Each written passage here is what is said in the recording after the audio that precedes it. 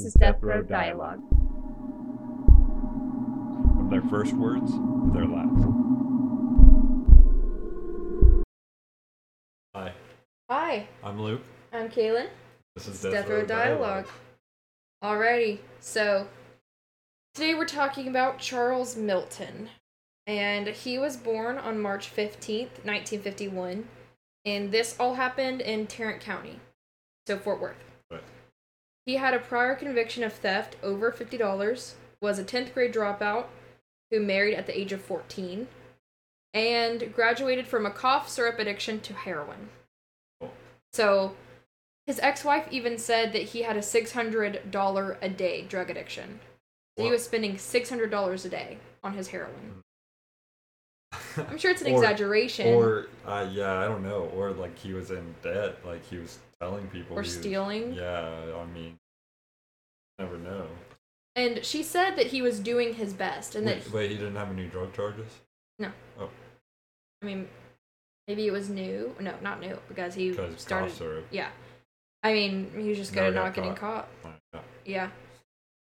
So that he was doing the best he could, and that 2 weeks before the incident, he was telling her that he was doing better and trying to move back in with her. This was his ex-wife. So, jumping right in. On June 24th, 1977, Leonard and Minari, I looked up how to say her name. It's not a very common name, so if I'm saying it wrong, I apologize. Denton, their last name was Denton, owned and operated L&M Liquor in Fort Worth, Texas. So they owned a liquor store. Say their names. Leonard and Minari. I don't know how to say it. I even searched it. It's so hard. I'm going to say Miss Denton, so I don't say it wrong. There you go. The Dentons. The Dentons. Oh, this liquor store. Yes, L&M Liquor in Fort Worth. Right. And I looked it up, and it's not there anymore. Okay. At about 2:30 p.m., a black male entered the store and asked about a coconut cream mix, and then drew a .38 caliber Smith & Wesson revolver and ordered the Dentons to put the money from the register and their wallets into a paper sack. I don't know what the point was of doing this ruse of asking for a coconut cream mix if you were just going to draw your gun right after that.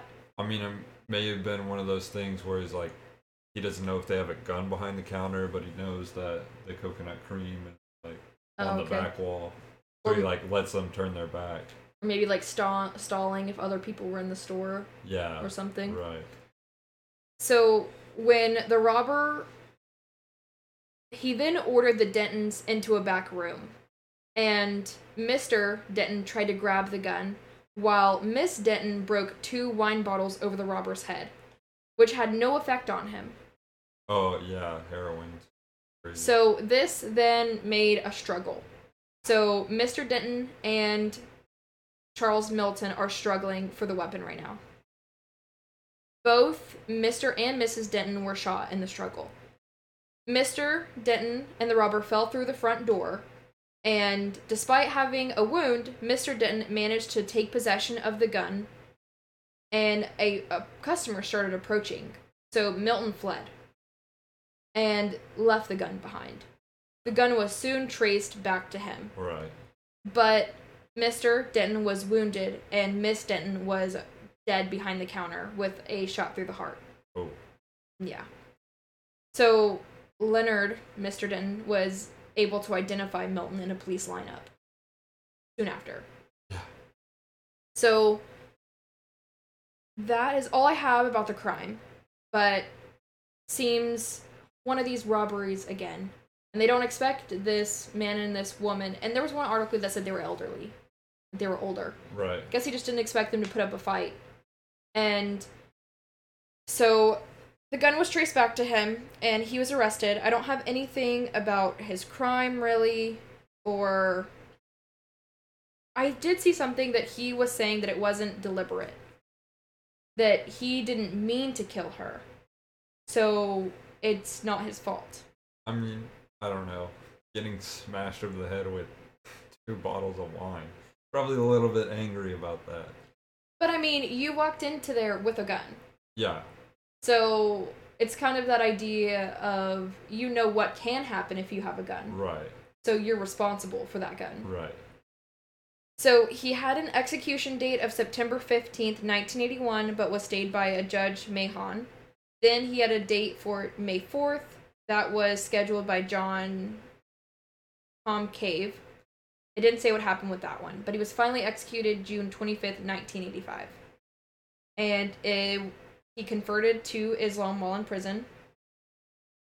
He was visited by his 4 children, Charles Jr., who was 18, Renee, who was 17, Consuela, who was 15, and Letitia Denise, who was 9, and then his ex-wife, Dorothy Helen Milton.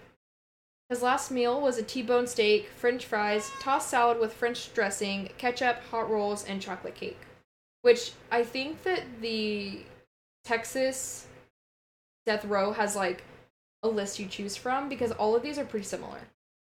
Like, Jesse De La Rosa's was the first one that wasn't, like, steak and salad and rolls. Are you sure? I feel like some of them have been, like, way better than the others. Maybe I just can't think of one off the top of my head, but I feel like steak, T-bone steak has come up a lot. Yeah. And I mean, I remember when the first episode with Charles Brooks Jr., whatever he wanted, he didn't get. Yeah. It was like the shellfish, I think. Right. So, I mean, I just feel like you have this illusion that whenever you have your last meal, you get whatever you want. Right. But you actually get to choose from what they have in the kitchen? Yeah. What's in the pantry that day? He was pronounced dead at 1:33 a.m., and he had 2 last statements. Do you want to hear his verbal first or his written first? Oh, let's go verbal. Verbal? Okay. His last verbal statement is, "There's no God but Allah, and unto him I call unto thy, and I return and want to continue to tell my brothers and sisters to be strong." That's his last verbal statement. His last written statement is the one that gets me. So, they didn't put exactly what his written statement was, but they put quotes and then paraphrased the rest. So it says, "I'm sorry Miss Denton was killed in the struggle over the gun, but I didn't even know that Miss Denton was dead until several days later, and that her husband is just as much to blame because of the struggle for the weapon." Which I think is awful. Oh, wow. Yeah. That is terrible. You killed someone's wife and then telling them their fault? When he's not only trying to save his wife, but also his business. Right. You know, he owns that place. Right. I mean, that's the same thing we said last episode.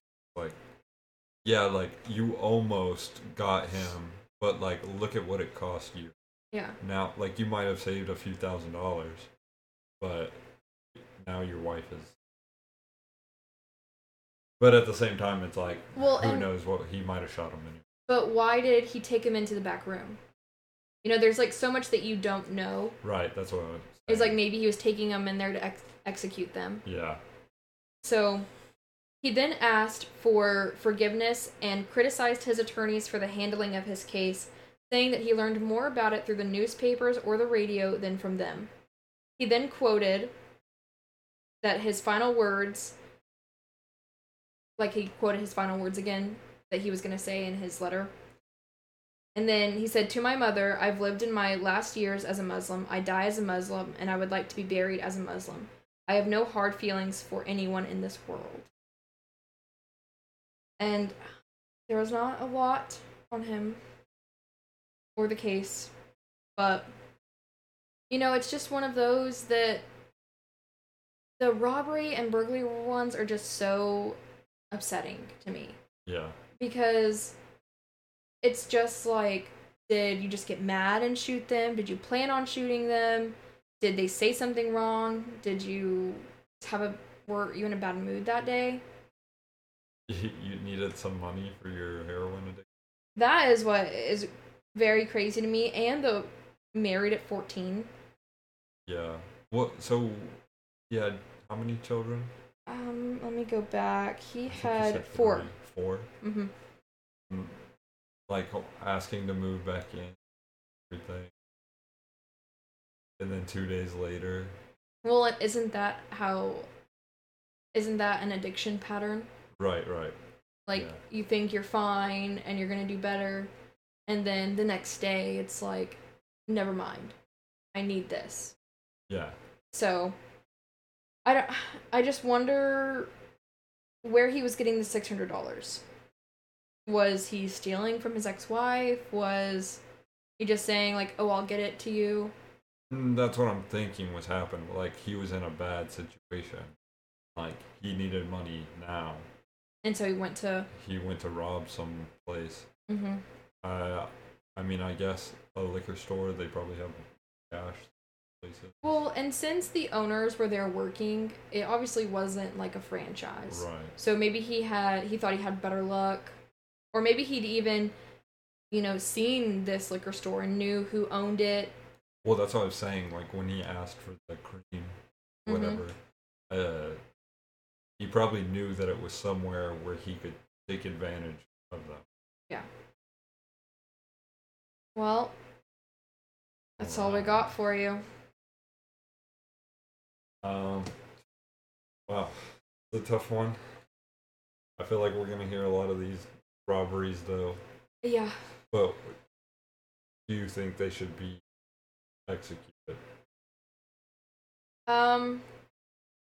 I don't know. It's hard. It's very hard because then you have to think, not every robbery is the same. And we've heard, 4 now. Right. And, I mean, you're going in there planning on committing a felony. And then you end up committing another felony. And, I mean, it's that thing is, do you learn? Like, oh, this was terrible. I took a person's life. Or is it like, that wasn't as hard as I thought it was? What mindset do you take? Well, that's the thing is, like, if you get paroled and you get out, it's like, what's stopping you doing it again? Nothing. Only the thought of going back. But I mean, and it seems like most of these people are addicts or we've seen it drinking. We've seen it very common of them, their IQ being lower, or them trying to use the defense of their IQ as lower. So, and like we said, it seems like there's some delusion that they haven't done anything wrong. Right. So they're not going to be in the right headspace, and there's so much that we don't know about these older cases. Right. That it's hard for us to clearly judge. Once we get to these newer cases and there's more, it'll be easier. Yeah. But these cases from the 80s are almost impossible. Right. Because I have newspaper clippings and then I have court documents. Right. So, hopefully, we'll have more on the next ones. I do know the next one is not a burglary. Okay. I did look, and it is not a burglary. No sneak peeks here. No. I will not say what it is, but it's not that. And if y'all are like me, and you don't like the burglaries, next week is not one, so. All right. Make sure to listen. Rate, review, subscribe, share. 500 views is what we're going for. So, share it up. Mississippi. Adios. Bye.